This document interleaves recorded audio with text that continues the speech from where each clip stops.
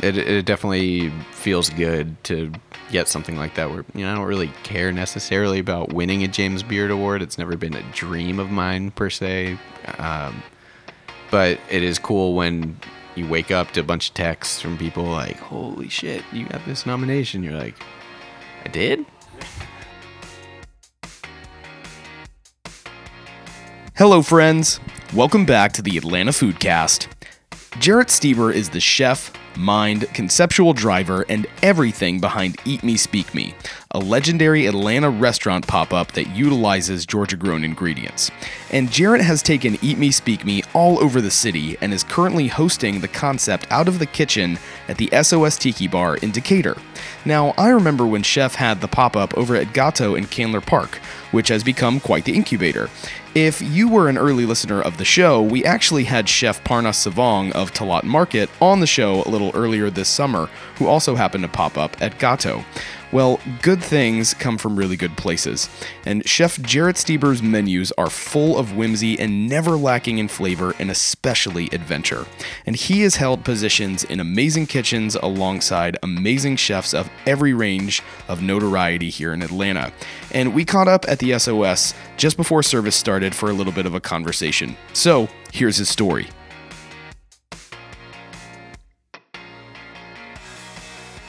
Thank you so much for being on the show, man. This is awesome. It is a pleasure. Yeah, even though we're not going to do like the cheesy intro, it is pretty badass that we're sitting here at SOS. This is great.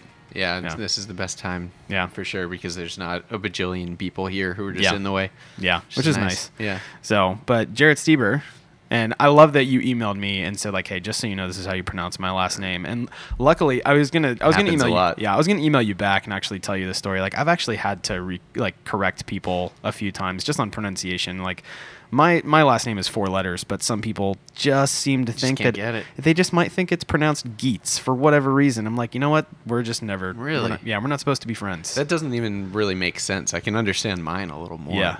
Yeah, I know. I'm gonna move the mic a little bit closer to you. Yeah, there you go.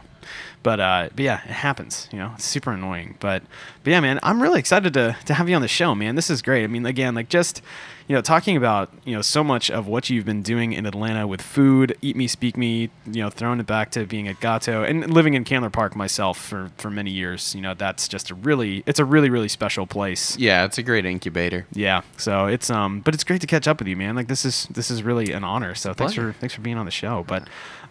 But before we get into a lot of what you're doing today and everything, I want to actually get to know you just a little bit. So I want to throw it back, and one of the first questions I have for you, and I ask every one of the guests on my show, is I want to know who cooked for you growing up, and what kind of cook was he or she? It's funny because growing up, we really didn't have a lot of home cooking time. I didn't come from a family that cooked a lot. We didn't even really eat dinner together very often. My dad was a transplant surgeon, so he worked crazy hours. My sister and I had enough years apart where we weren't in the same grade, so she would have different after-school stuff. I would have sports or whatever I was doing. And then my mom was doing her thing. She was a semi-working mom too. Worked mostly from home, but did things. So it wasn't really dinner time when we got home. It was kind of fend for yourself time. So it just sort of materialized more from TV than anything, honestly, from watching Emerald Live and some shows like that. Yeah. I was playing music in high school, kind of late junior high. Just started to get into it. Emerald Live stood out because he had that awesome band that would kind of do the commercials in and out of the show, and Emerald was just this crazy, energetic dude. And it was something else, man. I think I had someone on the show recently that we were chatting about Emerald. It was Dale DeSena from Taste of Atlanta, and we were talking about Emerald, and like there was just nothing like it. It just made cooking because I grew up watching like Great Chefs of the West, and it was just the guy very rarely would even speak English because he was a French chef, classically trained. But then Emerald just like brought it down to like pedestrian level with the whole like BAM thing. Yeah, and even beyond all the gimmicks, he was just so enthusiastic about stuff. Yeah, he would made you want to cook. Yeah, there's one episode I remember in particular. He was using lovage or lavage, depending how you say it, the celery family kind of derivative, and he was like, Lovage, and the crowd all kind of hesitates. Lovage, and like got them to start saying it along with him, and he's like, "Shh, don't tell them. They'll all be doing it. His whole shtick. I was like, what is this guy doing? Yeah. But yeah, so I started watching that, and I would go in the kitchen and cook whatever canned pasta sauce we had and throw a bunch of random stuff into it and make dinner for myself and my parents and just kind of be like, oh, threw some stuff together. And that was kind of what got the bug in my ear. I was 15, was thinking about cooking after watching those shows, and then read Kitchen Confidential and was like, I should probably just go and see if I can get a job somewhere. And that was pretty much it. Never looked back. Yeah. Where'd you grow up? My parents were kind of like Sandy Springs, Buckhead cusp area. Technically Sandy Springs, but kind of off Roswell Road, closer to Buckhead.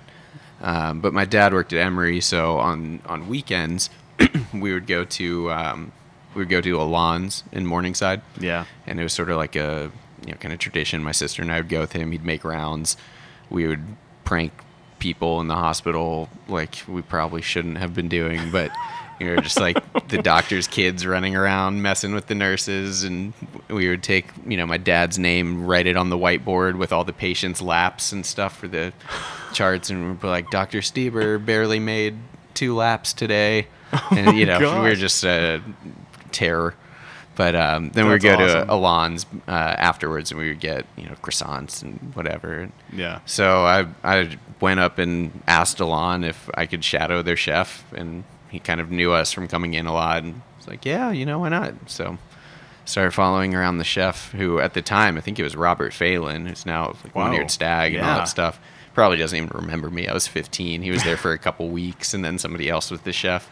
But yeah, I just went and prepped food, 2 days a week on the weekends, and learned how to do bigger batching of stuff, and that was pretty much it. They just kept putting me on the schedule, and at the end of the summer, Alon gave me some cash and was like, thanks for all the help this summer.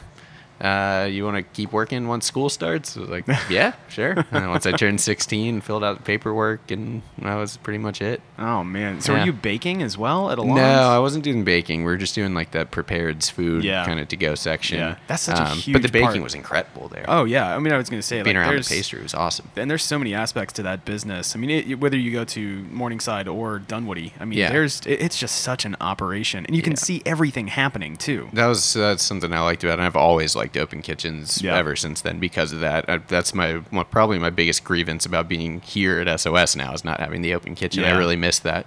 Yeah. It was great. I mean, it used to be like, I know how to cook a piece of chicken pretty well as a 15-year-old who thinks you know everything.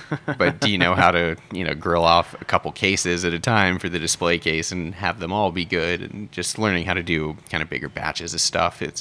I don't really like volume now. It's not my style to be in high volume places. But it was cool to learn how to knock out volume prep at a really early age. And that's been a valuable tool since. Yeah, I actually caught up with Alon not too long ago, earlier this summer, and he talked about how someone having to learn how to work accurately and quickly, like that's almost like the value of someone in your kitchen is like, I need you to be here, and you might be really skilled, you might have like the ability to create some amazing food, but I need you to work fast. Because like Alon's business, I mean, it's about, it's not even about like just quote unquote turnover. It's like, I need you to get in and out because I need to serve like that line at any time, like the 45 to 90 people behind you got to clear through it. Yeah. So his team, like they're just, they've got to hoof it every single day. But man, that's amazing that's where you got a lot of your start. Yeah. I mean, I worked pretty much my whole junior year of high school. I was working, everyone else would do stuff on the weekends, and I would go and work 10 or 12-hour shifts prepping on Saturday and Sunday, and I loved it. Man. So, yeah. So you were like the one of your friends that was working in the restaurant industry because you loved it, not because you felt obligated to. It was before I was even legally old enough to do it. When I started, Isn't that always how it goes, though. Yeah, exactly. It was a great job. It was fun. And for me, I was living with my parents, obviously, as a high school kid. So making any sort of money, it was like whatever minimum wage was back then, $6.50 or $7 an hour, or something like that. And it was awesome. Just like, whoa, look at this money. I spent all of it on music equipment. Right. I was the Jewish kid with shoulder length hair who went to Christian prep school. So I played rock music. My band wrote all of our own music in high school. And we played places like Smith's Old Bar and stuff that we were too young to be playing, but they let us anyway. And so I was never kind of the normal kid for the route that I grew up in, I suppose. That's good. That's what makes you like even more of a human rather than everybody else. Exactly. Never wanted to be a robot. That's right. What were you playing? What instrument? Guitars that I started with, and since if it has strings and frets, I can play it and play drums and keys and stuff like that. We'll find you a lute to play. There you go. Something like that. Something really obscure. Yeah, for sure. Oh man, but that's cool that you're an Atlanta native, man. I mean, I was born in Pittsburgh, but I've been here since I was 3. Yeah. So that's as Atlantan as it gets, pretty much. I know. I was technically born in. Well, technically, I was born in. Technically, but no, I was born in Kansas, and then we moved to Florida when I was 5. So I don't really tell people. Like, that's like the part of the story, like, you've got to really care. It's almost like you're showing people your wedding pictures. Like, I mean, how much do you actually want to, like, hear this and, like, talk through this, you know? But exactly. it's like, I was actually born in Kansas. Like, get out. You're like, I don't remember that much. Yeah, I did, actually. Yeah. How very quick. It's just Took funny. your advice before I even heard it. Yeah, it's funny when you get into that part of people's story. It's like, how deep are we actually going to go here? Yep. But yeah, man, it's cool. I keep finding all these people like to be on the show who are working, in a restaurant or they own a business, and they're like, I actually grew up in, Morningside or grew up in Decatur. I got Drew McBath from Banner Butter, amazing butter, and he grew up in Decatur, and like we had the most amazing conversation about like, Decatur back in like the 80s and 90s, and back in those days. Yeah, he's like, man, you would drive down Ponce in like the late 80s, and like you didn't want to like get a flat tire. You didn't want to be there. Yep. Yeah, things are very different now. A lot of neighbors. I mean, my wife and I live in Inman Park. It's like, even 10, 15 years ago, it was a very different place than it is now, where houses are all $1 million and up. Yeah. It's really funny when you start walking around and you're like, I live in a nice apartment, but that house that towers over you on the belt line, you're like, man, can't afford that. But I know, even though the building's made out of balsa wood and got put up in 3 months of construction. Yeah, I mean, what's actually holding that together? Which is really funny. But I don't know. But man, that's super cool that you got. It's such a young age. I mean, like so many people, especially nowadays. I don't know what after our generation, what kids are doing. I don't know if it's actually cool to work at like Chick-fil-A or Publix. But like and that's what a lot of cooks who I've worked with. I mean, even Elliot Moss from Bucks and Hall in Asheville, who we were just talking about before recording started. I mean, he is a guy who started at Chick-fil-A, and the guy who was my sous chef for over 2-something years of Eat Me Speak Me, Jacob Armando. He's at Watchman's now. He was worked at Chick-fil-A as one of his first jobs. It's kind of you either get the bug or you don't a little bit when you're young. You work at places like that, and you're kind of like, oh, this is cool. I should go work somewhere where I can learn some more like technique or different style of food now that I've worked at this one place. Or you're just like, nah, this is for the birds. I'm going to go to college and get a degree that I can do something else that isn't what that degree is for when I graduate. Yeah, I mean, it's cool though. I mean, you can learn so much about how to actually handle food. I mean, in any situation. I mean, like it's all a matter of like really how you choose to apply that knowledge. But there's so many people that their first instances of working in food are in fast food, or even something that's even just remotely related. A lot of people that ended up working in catering, or I worked front of the house before I ever made it to the back of the house, and I just love hearing that. It's a really cool part of people's stories. But man, so you've got, I mean, your history of working in the restaurant world here in Atlanta continued well beyond the lawns. And I mean, just to name a few, I know you've got. I mean, you were working with Resurgence, so I know you've got like Restaurant Eugene and Holman and Finch in your background, and quite a bit. I know that you and Quattrano as well has got a little bit. I mean, it's pretty hard to be an Atlanta cook who worked anywhere pedigree, not either worked for Hugh Atchison, Annie, or Linton at some point. Yeah, I worked for all 3, so I guess I got the trifecta. Yeah, the trifecta, the Triple Crown. Yeah, whatever you want to call it. It's amazing. Like when people come to visit, it's like you're probably going to end up like if you're going like depending on how you're trying to map out your evening, you're going to end up at like Restaurant Eugene or Bacchanalia if you're going for like going for the baller gusto meal. Yeah. And then and the abattoir was like, that was another. I love the abattoir. Oh man, just super cool. R.I.P. Yeah. It's weird going back to Marcel for me. I've been once or twice or something. It's so strange to go back in that room that I spent over a year in working when it was abattoir, and it's like, oh. Yeah. I know, it's Same crazy, room, man. huh? But yeah, like walk me through a little bit of that, because like I mean, talking about like Hugh Atchison or Catrano or Resurgence, like with Linton and Yeah. Gina. Like, so tell me, you're working at Alon's and then through high school. Yeah. So what's the next step for you from there? Basically, after Lon's my senior year of high school, with thinking about colleges and all the other stuff that kind of comes along with it, I was trying to push to see if my band could go anywhere. So I took a step back from working and just kind of staged more than anything. So I worked at Joel, which is now Local 3, back when it was still Joel, for a couple weeks. And that was crazy. I mean, that kitchen build out was just insane. That's still, to this day, the most frivolous and fancy kitchen I've ever set foot in. Oh, yeah. It was crazy. I mean, I remember one day he was like, "Oh, you need to go help the guy who's portioning steak or something. He's in the walk-in." So I go in the walk-in, and there's nobody in there. And then there's a door in the back of the walk-in. So I go in there, and it's another walk-in. That's where the meat is. The guy's in the meat walk-in that has a prep table in it, portioning meat in the cold. And I was like, what is happening? So yeah, I did that for a little bit. I worked with at Five Seasons when it first opened, the one in the Prada Shopping Center, Sandy Springs. Yeah. So I did a little, shifts here and there, different places. But I went to UNC Asheville for orientation weekend when I graduated. Realized I wasn't going to do anything I got a degree in. Came home. My parents were like, "That's fine. You can cook, you can play music, but maybe get a degree, at least go to culinary school." So I went and got a bogus bachelor of culinary science or whatever it was from Le Cordon Bleu, which is now defunct in all North American locations. So I don't know what sort of value the piece of paper with a couple typos on it has anymore. But you got history, man. You're part of history, That's right. And now it is history. So yeah, so that was that. But yeah, while I was in culinary school, I worked at Pura Vida with Hector Santiago for a while. Basically, me and couple guys who worked the line, but one of them was Colin Miles, who owns a hot dog company that's popular, I guess, around town now, Pigman Goods. Yeah. So, there's that was a cool step. I liked working there a lot. Hector was extremely detail oriented. That was awesome. Him. Yeah, he was like, I mean, I would have to chiffonade herbs, and then he'd look at it, and it's not thin enough, dude. Again, chiffonade, not thin enough, dude. It gets to the point where it's like my knife has a mass of its own. Like I cannot go thinner than the knife will allow. Yeah, he was like thinner. So yeah, it was great to work for a guy like that. But I was doing a lot of stuff in school. I was in a lot of the different extracurricular programs and trying to get involved.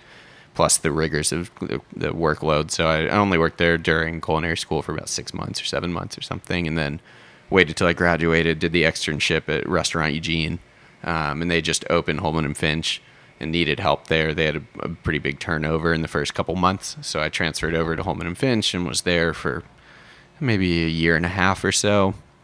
I was working for, at the beginning, some different folks, but then Ryan Smith, now of Staple House fame, and he was working at Bacchanalia in the mornings, and then coming to Empire and doing charcuterie, or maybe it's the other way, doing charcuterie at, not Empire, sorry, at Holman and Finch in the mornings, and then going to Bacchanalia, working the line. But he was just like so awesome at what he did. He was so inspiring. And then he eventually became chef de cuisine of both Eugene and Holman and Finch, and it was great working with him, working around him, but he was stretched so thin running those two places together. I felt like I wasn't getting a lot of time to really like learn under him like I was at the beginning. So Abattoir just opened, and I didn't leave Holman and Finch for a while because I didn't think there was anywhere doing more interesting food than what H&F was doing at the beginning. Everything made in-house, all the organ meat cookery, the local vegetables. It was such a unique thing, the charcuterie program in particular, so awesome. So then when Abattoir opened, they were doing some fairly progressive food by Atlanta standards. I was like, maybe I'll go over there, and went and worked at Abattoir for a year with Josh Hopkins, and it was a tough year. That was hard. There was a lot of prep rigor involved. There was no AM prep crew, so all your station work, you didn't have any help. Yeah, you had to do everything. So I mean, working guard there was the salad station or pantry, whatever you want to call it, would involve, butchering your own meat for the steak tartare and the beef jerky, confying your own duck to shred for a salad that just was garnished with duck confit and cracklins, and making your own rillette and jarring it, making your liver mousse and jarring it, peeling and deveining your own shrimp for pickled shrimp, making all the court bouillon every single time you poach shrimp from scratch. Had to do it fresh court bouillon, all this. It was crazy. I mean, there was just so much prep. Yeah. And that's the side of dining that, I've only worked in a handful of kitchens in my life, and when you start talking about like how much goes into just getting open for service in an evening, especially when it's a small crazy team, because there's just not a lot of space, man. Yeah. Oftentimes, I mean, the kitchen is really only big enough for like 4 people, but you cram 7 in there. Yeah. Or even if you're lucky enough to have that size of a team. Like, and I mean, Josh was a beast. He did a ton of prep, as much as he could, and his sous chefs.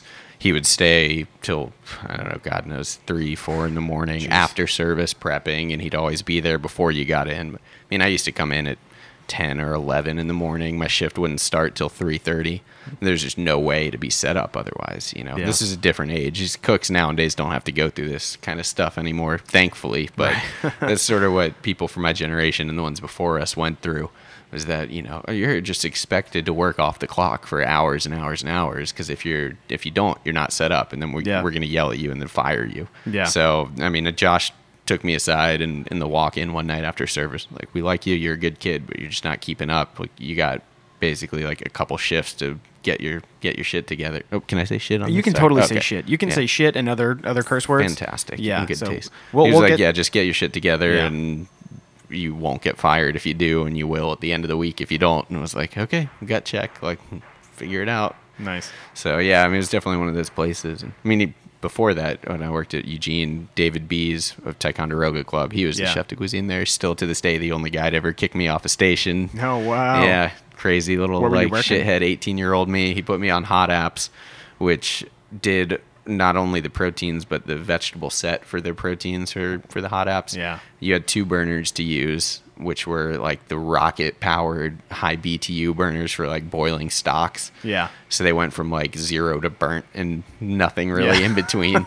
And then you had one eye you could borrow from the saute cook that was in the back of the burner range. And of course the saute guy is just taking up everything and not letting you use it anyway. Yeah. Yeah, I burned a couple orders of foie in a row. Ooh. I had foie, sweetbreads, all this expensive stuff on the station. It was one Saturday, and the rush started coming in, and I went down like a sack of bricks, and he kicked me off the station.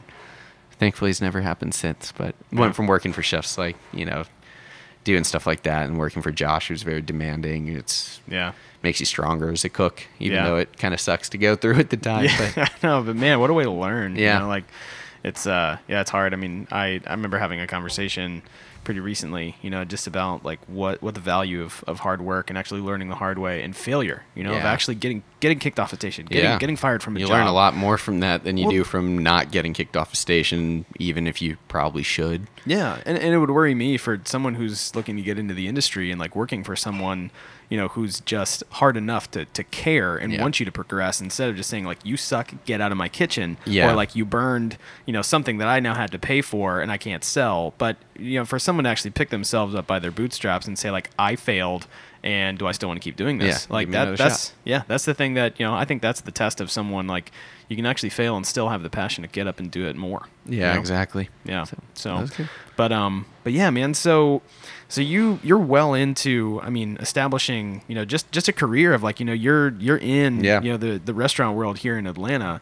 So talk to me about, what was like the place that Eat Me, Speak Me started like showing up in your mind, like in your story, like how long until like this came about? Well, after Abattoir, Ryan Smith took over Empire State South. And I gave a little time for him to kind of get his systems in place and change things around, but I wanted to go back and work for him again. So I spent 2.5 years with him at Empire State South, sort of doing at the beginning what he was doing at Holman and Finch, doing charcuterie and butchery, and it extended into a lot more over the course of time there. By the end, I was pretty burnt out and wasn't sure if I wanted to keep cooking. And it was a hard kitchen to work in because Ryan Smith's food is what it is. It's extremely technical, beautiful food, but we were doing sometimes 350 covers on Saturday nights there, and it's crazy to do that kind of volume with that type of food, and it was really running a lot of us ragged. And that was an incredible team to be a part of. And these guys like Jeff Wall, who's the opening chef at Kimball House, he's now opening a restaurant in California.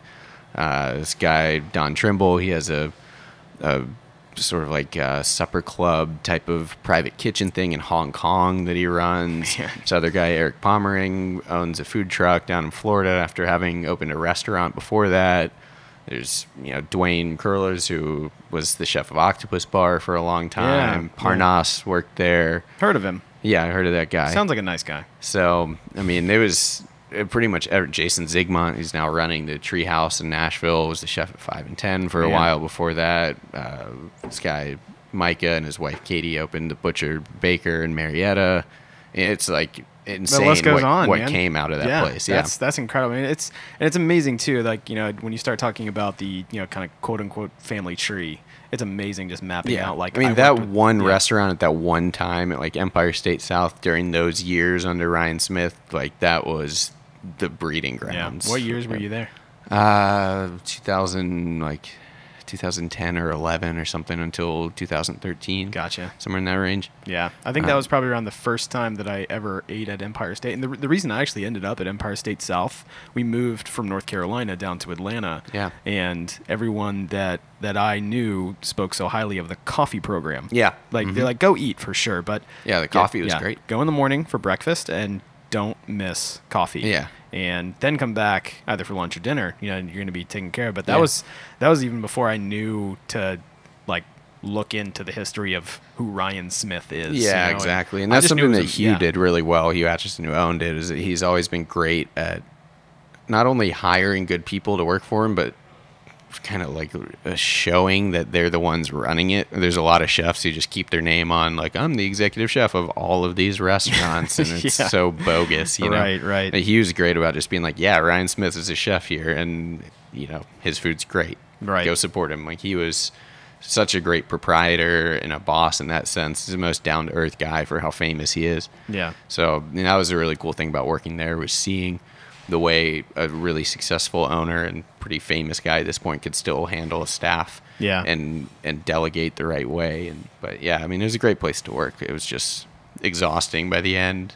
That was where stuff with Elliot Moss sort of came into play. I'd eaten at the Admiral a few times with some friends in Nashville. Still a great restaurant, Yeah, by the still way. a great restaurant. I'd eaten when Elliot was the chef and loved it. And I just sent him an email and was like, hey, I'm burning out here and I want to do something different. Do you guys need a charcutier butcher by any chance? And he emailed back almost immediately, like, hey, here's my number, give me a call. We called and like, yeah, we're opening this place called Ben's Tune-Up. It's going to be like Japanese ramen, izakaya kind of stuff, brew our own sake, but we're going to do everything in-house. And then I want to open this barbecue place called Buxton Hall. That's the second project we want to do. And everything's going to be in-house again there too. So the butchery, curing meat, all that stuff. And so he hired me right away without question pretty much. And so I was going to move to Asheville and work with him. But at the same time, I had already put in my notice at Empire, worked it out. The restaurants in Asheville, like all restaurants, were delayed in opening. And in the meantime, the guys who used to own Steady Hand Poorhouse, one of the owners now owns Spiller Park, Dale Donche. Yeah. But there were a few of the guys they owned at the time, owned Steady Hand Poorhouse. They were subletting from Everybody's Pizza. And when the guy who sold Everybody's, their lease in turn disappeared. So they had to find a new location. So they started doing a breakfast and lunch pop-up at the Iberian Pig called Desayuno. That was a coffee pop-up. And they were like, hey, why don't you come do lunch food with us while you're waiting to move? I was like, yeah, sure, why not? So I started doing lunch food with them. And then after a month, the agreement kind of, ran out, and they moved to Candler Park Market. And we're going to use the deli counter to do like a nighttime coffee thing and feature the food a little more. We couldn't figure out what to name it. One of the guys was like, let's just call it Eat Me because it's about the food, I was like, all right, fine, why not?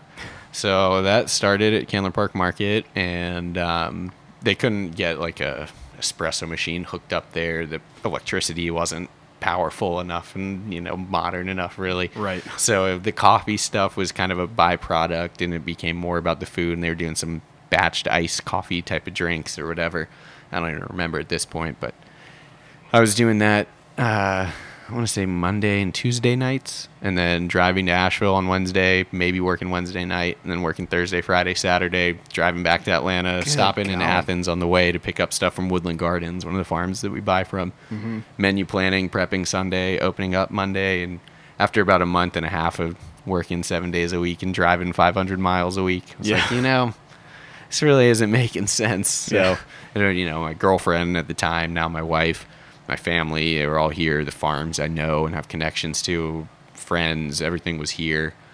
I was like, I should just see if I can turn Eat Me, Speak Me into I guess at the time, just Eat Me, into more of a full-time thing. So we moved it to 5 nights a week. The Steady Hand guys eventually just kind of ran out of momentum and funding and, withdrew from it. And I just kept running it. And we did a speakeasy 1 night a week at my graphic design guy's office, which used to be right around the corner in Candler Park from the market off of Glendale.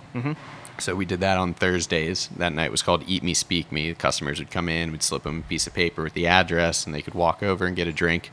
They couldn't even BYO at the market because of the retail alcohol laws. So we started doing that. Those nights were Eat Me, Speak Me, and then people were confused. What's Eat Me? What's Eat Me, Speak Me? It was a tough fit too at the time. 5 years ago now, pop-ups were still very infantile in Atlanta. So people didn't really know what they were, what to expect. Everyone just assumed that I was serving the deli food later in the day. So I was like, I want to get a mean green or whatever sandwich. I was like, cool, don't have it, but I got some blood sausage on the panini press if you want some. It's cooking everything off the panini press and a tabletop fryer. Yeah, so it was logistically tough in a lot of ways. We just turned the whole thing into Eat Me, Speak Me, one set of branding. Still ran the speakeasy for a little while and just kind of struggled to make it work. But at the time, Arigato was going on inside of Gato, the ramen pop-up. Yeah. So Alan, who was running that, invited me to just come be his sort of support cook on those nights, and he'd back me up, and I could do Eat Me, Speak Me a few nights. So we were doing lunch service out of the General Mills deli counter a few days a week, and then dinner service a couple days a week at Gato, and it was just easier to work out of Gato. It had the history of the Baton Supper Clubs and Arigato and all these pop-ups, so people expected it. There was kind of a built-in customer base that wanted to experience the pop-ups. We were busier. We're actually making money there instead of bleeding it out like we had been before that at other locations. So we just stuck with Gato kind of full-time. And then when Arigato ended, we switched to doing Friday, Saturday, Sunday night. And that was really all we could do because it was just so small and there's such a limited amount of refrigerated storage that we just couldn't keep more product in to do more nights of service. Yeah. So, yeah. Yeah, it was really fun. I mean, again, living in Candler Park and moving there, I believe in the summer of 2013, and you very quickly end up at Gato if you live in the neighborhood. You're like, it's either going to be for breakfast, and it was always great. You always smelled like pancakes for the rest of the day. I was like, man, I love this place. Old baking grease. Yeah, it was great. But I was just like, man, there's so much I just want to know the story of that flat top. It's probably amazing, but man, we would end up at Gato Arigato, and that was just the fun place to take people. Okay, I know that you've never had takoyaki or ramen, even, or okonomiyaki, and this is just gonna blow your mind. This is a breakfast place during the day, and then you get Japanese food in the evening. Yeah, I mean, it was really the coolest thing Atlanta had to offer and still to a certain extent is when Eat Me, Speak Me was there, and now when Talat's there, and it's just it's a great incubator. Yeah, right? you talk about an incubator, and then when you I think I told you this on the phone when we talked a few weeks ago, but I remember seeing you when we would go to Eat Me, Speak Me on the weekends. Again, it was just a fun place. Hey, we're gonna take you guys to this amazing place. Yeah. What's the restaurant? Well, you gotta kind of look at it this way.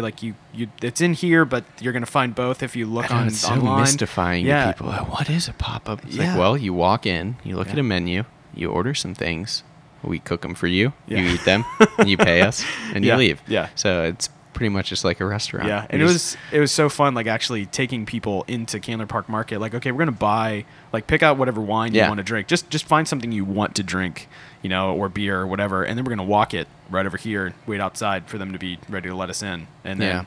It was amazing. Watching people's just their heads were spinning. They're like, I don't get it. I know. It's awesome. So much fun, though. Yeah. And they always had this great champagne that paired really well with our food over there, too. That's from Milwaukee. Nice. It's called High Life. Yeah. I think I've heard of it. Yeah. That was personally my favorite. Yeah. And always funny to see all the rich bougie people coming down from whatever suburbs. Be like, what do you recommend we get with your food? So honestly, there's this food is all over the place stylistically, Yeah. so you're probably best with like a High Life or some Yeah. cheap Spanish white wine or something. Yeah, I love that. Yeah, if you've never had Miller High Life, like it's In the glass bottle, that's Yeah, the key. exactly. It's like a Oh. Mexi Coke Oh, versus the yeah. different stuff. big time. And honestly, like I don't know, maybe it needs to be drinking out of a paper bag. You know, it just Yeah. depends. Or if you're actually pouring it into a glass from a paper bag, it's almost like Yeah. I got to open this up and let it breathe for just a Yeah, minute. it's transcendent. You Yeah. want to get that terroir. Yeah. A nice I'm gonna reach out to collared. them. Reach out to them for a sponsorship. Yeah. Oh, my man. God. But- Now that would be the dream. Yeah. If I could get sponsored by High Life, You don't even have to pay me. if you guys are Like, yeah. listening. Yeah, maybe they will. Who knows? But that's a perfect segue, man. So I mean, again, like I love what you said, like menus all over the place. Like Yeah. I think it's fun. But tell me about how you. So even between like moving from Gato over to SOS, which I want to talk about a little bit in a minute. But just talk about like how you develop the menu for Yeah. Eat Me Speak Me. Well, I always say we, and then people make fun of me. It's 'cause- you. Yeah, I guess so. I don't know. I mean, it's me and my one employee, so Yeah. that's good. Shout out to the one employee. Shout out to Trevor. Go, Trevor. What's up, Birdman? But yeah, we do things differently at Eat Me Speak Me because of the way that we source. So everything aside from salt and some pantry items, oil, that kind of stuff, is local. And it's not just to be like, oh, we're farm to table, whatever, because like even commodity farms are farms. Everything's farm to table. That's just some BS marketing scheme more than Sure. anything.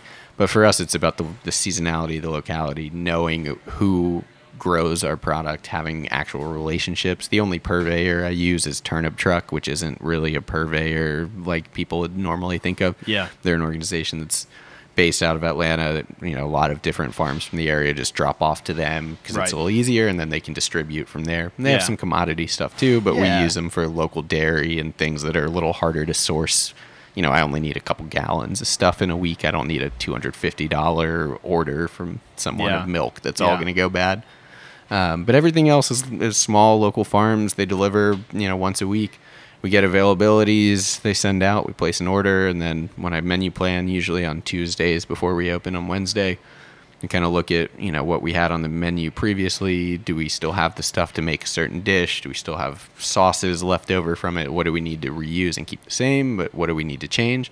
And it's sort of like putting together pieces of a puzzle from there. It's just like, what do I do with all these things that we ordered that are coming in, where you can divide them up so each dish has color, has balance of texture, a little balance of flavor, and then what can we use from our pantry or whatever else to kind of embellish and be creative, because I do want to try to have some unusual flavor combinations. And I'm not really into the modernist shit and tweezer plating and all that. I'm very old school in mentality. I don't get it with all that stuff.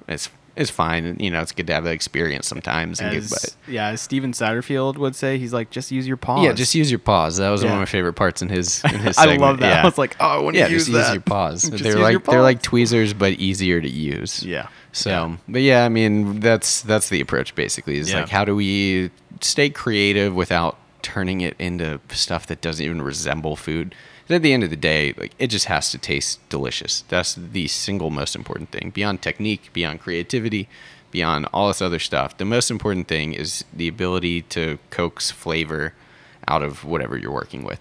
So how do we take this food that's extremely beautiful when it comes in the doors, manipulate it, and maintain the beauty that it originally had when it came in, but in a different, new way? So that's the approach. It's not, here's a dish I want to do, let's order stuff. It's, here's stuff. What dish do we do with this? I like that. And I just want it to be fun too. I mean, I really do. I want the food to be fun. I want the experience to be casual. I want people to be comfortable. None of that like servers with their hands behind their back, stuffy shit. None of that like drop a dish off and stay at the table for 10 minutes explaining it. Who cares? It's like, just let them dig into it. Like, there's a menu, they can reference it. They can ask you questions. The staff needs to know, but like, don't talk these people to death. Just give them the food, give them good service, treat them well, make them feel like they're friends or family.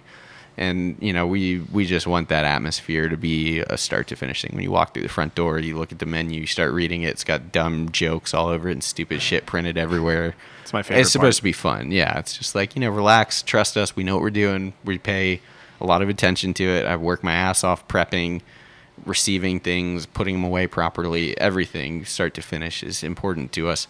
but we want you to have fun and relax and know that, we got it. So you can just sit here and enjoy yourselves. I like that. And can I top you off with some more Miller High Life? Yeah, exactly. Yeah. Like, just come in and relax. But no, I think that's actually a really fun thing to talk about is like the menus are, gosh, man, I remember sitting at Gato and like almost like obnoxiously laughing so hard. Just like, I was like, this is such my humor. They're fun. It's so hilarious. And we had like a sort of breakthrough moment at one point at the beginning when, pretty much every vegetable you get from local farmers is like a baby version of whatever. You see like baby squash or baby fennel or whatever printed on menus. And I was doing that at the beginning too, just like, oh, baby fennel. And I had one dish where I had written baby whatever like 3 times in a row because it was all baby things. And I was like, this is so stupid.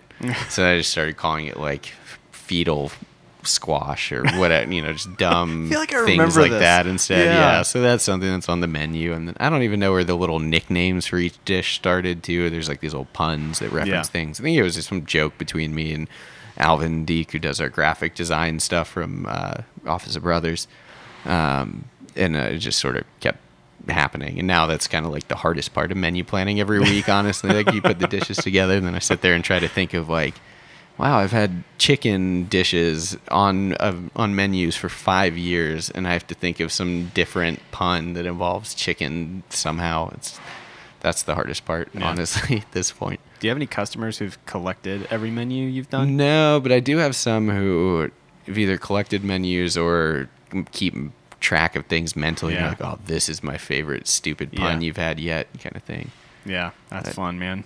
But yeah, it's so cool that you've been doing that approach. And I remember reading about you years ago, and the way that someone put it, and this was, I don't remember if it was creative loafing or what, but like that Jarrett Stieber builds his menu on what he got from the farmer's market. Yeah. And again, like you talk about like the dopey stuff of like farm to table, whatever. That's just what people like to say because it makes them feel smart. For sure. But it's amazing that the meal that you can prepare, like this is 100% what I purchased from the farmer's market like today. That's talk about like cooking in season. Like someone wrested this from the earth with their bare hands, and now I'm making it into a pasta dish. Yeah, and it's the old Southern thing. If it grows together, it goes together. It's kind of old Southern colloquialism, I guess. But it definitely. It's definitely true. Yeah, food tastes better when it's fresher. It's grown close to you. It's grown in soil from the area. Everything about it. It's the way I like to cook. It keeps me creative because you're sort of limited. You can't just order whatever you want. It's kind of nice to have some limitations because I do find that often creativity comes out of necessity in a lot of ways. So it's a fun way to keep me on my toes and always try to push a little to be creative and different. And I just can't imagine cooking any other way. Yeah. I'm totally fine going and eating at whatever dive bar. And, I'm not like, oh, I don't eat anything that isn't local veggies because it's not I'm not that kind of guy. Yeah, but that's what we do at Eat Me Speak Me, and I don't print farms names on the menu either at this point because I expect people to know everything is from a small local farm here. If you want to know specifics, we are happy to answer and tell you. Our website has a list of farms that we source from, but on the menu itself it's like this is all small farm product. So I love the side of education that is maybe kind of dovetailing off of the farm to table, whatever you want to call it, fad movement, but where it's now becoming, I love seeing this from like Peach Dish, where they're really trying to educate people on this is what is in season right now, and now being the range of months of really where the climate is a certain temperature and radiance, and like this is how farms can produce these root vegetables right now, therefore they're coming from farms, and also therefore you should eat them. I love that. Like just maybe that's just what everyone needed all along. It's like, you know what, this is what farms can grow right now, and that's what you should eat. And everyone's like, oh, you're right. Yeah, people just get mystified by stuff and they have no idea what they're eating half the time too. I'm sure that's something Steven talked about. Anybody listening wants to go back and listen to the Steven Satterfield interview from the database of previous interviews. He has some interesting stuff to say. But it's true. Americans kind of eat with their blinders on. It's like, I'm still shocked by it, but sometimes you meet people where it's like, what animal does pork come from? And they don't even know it's a pig, So it's a weird setting. Meat's this like shrink wrap hunk of steak in a grocery store. It's not a living cow to anybody. And things like organic. Oh, is it organic? Everything you buy organic? It's like organic doesn't mean anything to me. It's half the farms that we buy from are too small to pay for the certification. Like, yeah, they're organic, but they're not certified organic. It doesn't really matter to me. You can buy an organic tomato from Whole Foods in January. Doesn't mean that it's in season. That's branding. And it could be, grown by some dude in Guatemala having to work the fields for whatever 18 cents a day and having to like use the bathroom out in the fields because they don't have access to anything else and they get treated terribly. And so I mean that's a constant argument that can be made, I suppose, behind the scenes. And part of why people are like, oh, you have so many vegetables, are you vegetarian, or is it a vegetarian restaurant, is it vegan, what do you think about that, the way meat's raised and grown and how terrible it is. It's like, yeah, a lot of commodity meat farming is terrible. Terrible on the animals, terrible for the environment, but so is commodity vegetable farming and even organic vegetable farming from parts of the world that don't have the same sort of human rights that other places do. So, it's not just, oh, this chicken farm, this is terrible. It's like, how about the South American or Central American, produce farms that are doing this commodity stuff and mistreating the people who work there as well as the environment? That's just as bad to me. Yeah. So, you should be concerned more about what grows around you and where the food comes from. It's, buy locally, who grew it, where they grew it, how they grew it, how they slaughter. If it's an animal, I mean, it makes a big difference. Yeah, big time. Yeah. Tell me a little bit about, we talked a lot about just the time that you were at Gato, which was, I mean, how many years? Almost 2? So, a little over 2, yeah. It was the longest place I ever worked, I think, in my career. So I was at Empire for 2.5 years. I was at Gato for, I guess, almost 3. Yeah. Yeah. Yeah. But, so tell me about, it's just funny. I know that we were talking about this before we hit record, but, I remember sitting in this space when it was paper plane. Yeah. We would go to Victory or Cakes and Ale, and this is where we would come, we would continue eating, obviously, but Sure. It's also just a great, nightcap, but it's cool. I mean, I love that, now it's the SOS Tiki Bar. So, but talk to me about, where you transferred from Gato over here. So the transition was... There were a number of reasons for it, but at the time, my wife and I were considering moving to San Francisco. Really love it there. My sister was living there for a while. We visited a few times and just fell in love with the area. Despite all the rich white yuppies from the tech world trying their best to ruin it, it still wasn't a deterrent. The nature, the restaurants, the bars, everything, and just the vibe of the city. There's something kind of mystical in the air. We were pretty much like, yeah, let's do this. Let's move. I'd been trying for years to raise funding for a restaurant unsuccessfully, and it was just getting frustrating. I was like, I don't know if Atlanta is where I should be cooking anymore, and I still struggle with that to a certain extent. I love the city. I've been here my whole life, but the food scene goes in these ebbs and flows, and right now specifically, it's just so big development money driven. It's all these huge mixed-use developments, big restaurants, very different than the style that I want of a restaurant. So a place like San Francisco or DC, you get those, Brooklyn, whatever, you get those little corner lot neighborhood joints, 20, 30 seats, food that's too good for how casual the place is. That's the type of restaurant I want to open. Yeah. And there's nothing like that here. And the spaces are hard to find that are that size, that feel, that aesthetic. So, that was all kind of factoring into why we wanted to move. So I figured that moving to SOS would be, because of the extra space, specifically refrigerated space, and then the additional seating without it being huge, would be a good way to kind of do more food where I could hire more staff and theoretically have it continue running if I moved. And it could be kind of a way to generate revenue and support myself while I search for funding in San Francisco and look for a space. But we moved here, and it was a lot slower than it was at Gato, and still is to a certain extent because of the trouble of sharing the space simultaneously. There's a lot of people who just come here to drink, and they take up seats, and they're not interested in food. And so it's been kind of a struggle in that sense. Working here has been great, and the relationships behind the scenes, the owners of Vic Brands are awesome, super supportive of me. They believe in what Eat Me Speak Me is. The staff that works here is great. We love working with them, but we have to share the space simultaneously, and it's a little tough. At the time, we were getting kind of wet feet, myself specifically, about moving, and I was just kind of like, we just moved 2 miles down DeKalb Avenue, and we're totally dead. How am I going to move 5,000 miles away and expect to be busy doing a pop-up or opening a restaurant with no name recognition? So the plan changed quickly, and was like, let's just hunker down here, revisit the restaurant idea with a renewed energy, hope to find funding, hope to find a space that works for what I want, and try to open here, get stable, open some things, and figure stuff out down the road where we want to be to kind of like semi-retire and live. But yeah, so that was basically it. I mean, there's just more refrigerated space here, and it made sense to expand because the way we source, like, we can't just go to Buford Farmers Market or DeKalb Farmers Market or whatever. Those aren't real. I mean, it's a farmers market in the sense of farms grew the veggies, but it's not like a local farmers market, whatever. Yeah. So, the way we source, we get stuff once a week, and you got to just kind of like Rain Man it and hope that you ordered the right amount of product to get through the week. Because when you run out, run out, and that's it. There's nothing else coming in. You can go restock it Saturday or Sunday mornings at some of the local farmers markets, but there's this notion that people just go like walk through the markets. I'm the chef, I'm gonna look at all this stuff and buy the things and then make a dish that night, and like, that's not how it works.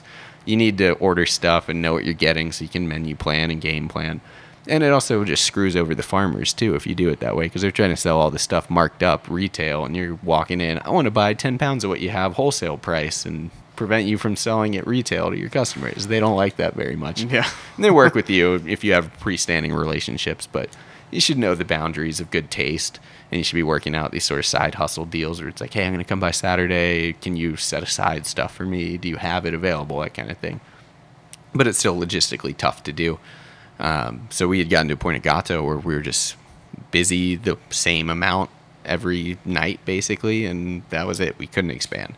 It's like, well, not opening a restaurant anytime soon because I'm still looking for more funding, and it's, whatever, 8, 10, 12 months away from when you get your funding and your space for the build out.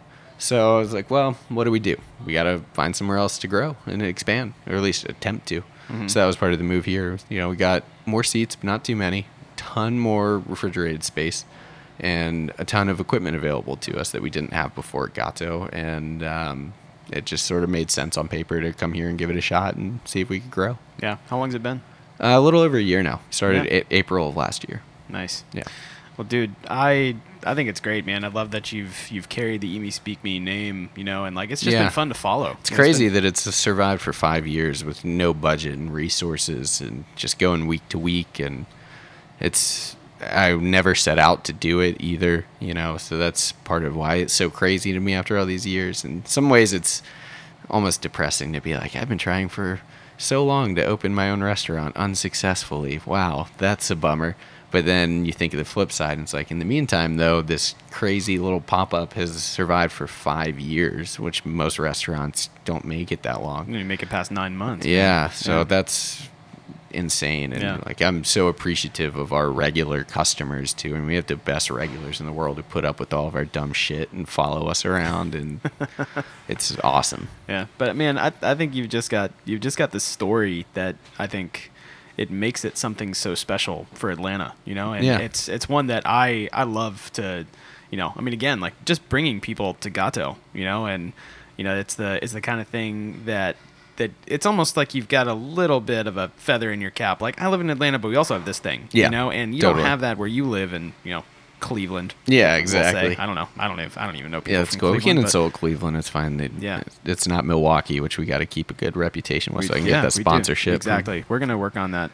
We're gonna ink that deal, man. But yeah, man. And I just think your career. I mean, you've come just up through some amazing people, and that's just why. I mean, I love like knowing enough of your story, but I just think hearing so much of it here, in the podcast is what I really wanted to get through. And the other thing that I wanted to mention as well, I mean, just speaking about the work that you've done, Chef. I mean, even just you're getting a Rising Star nomination from James Beard. I mean, that's crazy. Huge. That's huge, man. So I mean, I think whether you have a restaurant that is the vision that you have and people are walking through the front door, or it's Eat Me Speak Me at Gato or SOS Tiki Bar. I mean, the work that you've done is incredible, man. So, yeah, it is. I'm definitely proud of what's happened. It's hard to go back and talk about accolades to a certain extent. That's one of the hardest things about pitching people for investment too, is actually valuing yourself enough in the pitch presentation without sounding cocky and arrogant. But it's kind of like, look at this, long list of accolades we've gotten over all these years that it's, has a value and a worth. And it definitely feels good to get something like that where, I don't really care necessarily about winning a James Beard Award. It's never been a dream of mine per se. But it is cool when you wake up to a bunch of texts from people like, holy shit, you got this nomination. You're like, I did? They don't tell you anything. I wasn't going to check the list when I don't even know when that list comes out for long list stuff every year. I got texts from other guys who were expecting it, like Steven Satterfield, and the guys from Kimball were texting me. It was like, are you sure it's not a typo or something? So yeah, it's crazy. Isn't it funny how that side of the world works? Like, that doesn't happen in like a regular job where it's like everyone, you wake up to text, everyone's like, did you hear you got a raise? Yeah, congratulations man, you're HR guy, Rising Star of the I didn't even know, and everybody else did. You do such a good job of telling people when they did stuff wrong at work. Wow. Yeah. Or maybe it actually works on the flip side, where everybody else knows that you got fired, but you don't yet. That probably is. Oh, so sorry, man. Sorry, man. Dude, what happened? You're like, wait, what? Guy who's the rising HR star for James Beard Office Edition, he had to fire you, man. Sorry. Yeah, it's this new show they're trying out, and you got voted off the island. Yeah, or whatever. that's it. But oh man, but Chef, as we're wrapping up here, tell us, I mean, just like what's kind of next, like on the menu here at SOS, like for Eat Me Speak Me, for you, like as much as you want to tell me, man. What's going on next for you? We'll be here indefinitely. There's no end time frame yet. I don't want to have to move the pop-up again. It's a pain in the ass. It takes people a while to figure out where you are. I mean, even now, people are still, where are you now? It's like, it's been over a year, but we're at SOS, so I don't know. How do I know? You can look at our Instagram, Google, website, whatever, the info, the hours, it's all there, but people get confused, so it's just kind of a pain to move. You're always slow for a little bit when you move to a new location. I've done it enough where I know that now. So I'd prefer to just stay here and hunker down, hope we can get a little busier as time goes on. But yeah, still trying to raise money for a permanent restaurant, looking for serious investors. And we have some money committed to it, but it's just not enough for me to feel comfortable proceeding. It's just very expensive to open a restaurant. So we're trying to do it the right way. I've passed on a lot of spaces. I've been turned down by investors. I've turned down investors, and everything in the middle, trying to find the right deals with people, do things on the right terms, and find a space that can really be a permanent home for the future restaurant concept. So that's always the end goal, is still to find that funding and open the place and get it going. But until then, we'll probably be here for a little while longer, and trying to do more. Maybe once or twice a month, doing little offsite stuff. We've been doing this taco night at Chrome Yellow, where we send food. So if you ever want like random paninis in the middle of the day that we prepped, you can go to Chrome Yellow and get them 7 days a week.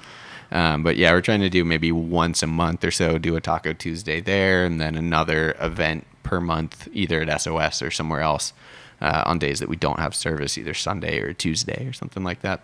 But yeah, we're just going to be rolling into summer produce, doing some fun stuff. Got some crazy things with cantaloupes going on this week. So if you like cantaloupes and trying flavors that you didn't think that cantaloupes had, come on in and try it this week. And I don't know, next couple of weeks at least through the season. I like it. Yeah. I like it. Well, yeah, and we'll get a few investor letters out to Milwaukee. Yeah, we'll work on those. Yeah, we'll work on this. It'll be like a joint venture, like a dual pitch for podcast and a restaurant. Yeah, the podcast, restaurant funding for sure. I would be more than happy to forego my plans for the wine list and cocktail program and all that stuff and serve exclusively High Life if they'll fund a restaurant for me. No problem. Yep. Can I see your drink list? Like, it's only Miller High Life. Yep. You can have it in the can, the glass, or or on draft in different sizes. Every format. Yeah, every different formats. That's pretty much it. I think you've got something there, man. I think so too. But man, Jarrett Stieber, thank you so much for being on the show, man. It was such a pleasure. Thank you. So we'll see you at SOS or Chrome Yellow or in Milwaukee. Yeah. Thanks, man. You got it. Many thanks go out to Jarrett for joining me here on the show. And if you want to check out everything that Chef is up to with Eat Me Speak Me, and especially if you haven't had a chance to visit the pop-up just yet, head over to eatmespeakme.com or check these guys out on Instagram at @eatmespeakme. And you can find them nightly Wednesday through Saturday from 6 to 11 p.m. at the SOS Tiki Bar for the full menu. Or find some of their foods over at Chrome Yellow Trading Company, which is just off of Edgewood Daily. It's a recent favorite coffee shop of mine and another really great place for you guys to check out if you haven't been yet. And also keep an eye out for some more fun pop-up news from these guys as well. They already have some really cool stuff happening this month for October. But until next time, I cannot wait to bring you guys more stories from local chefs, culinary entrepreneurs, and people who are making Atlanta the greatest city for eaters. I'm your host, Ben Getz. Thanks again for listening to the Atlanta Foodcast.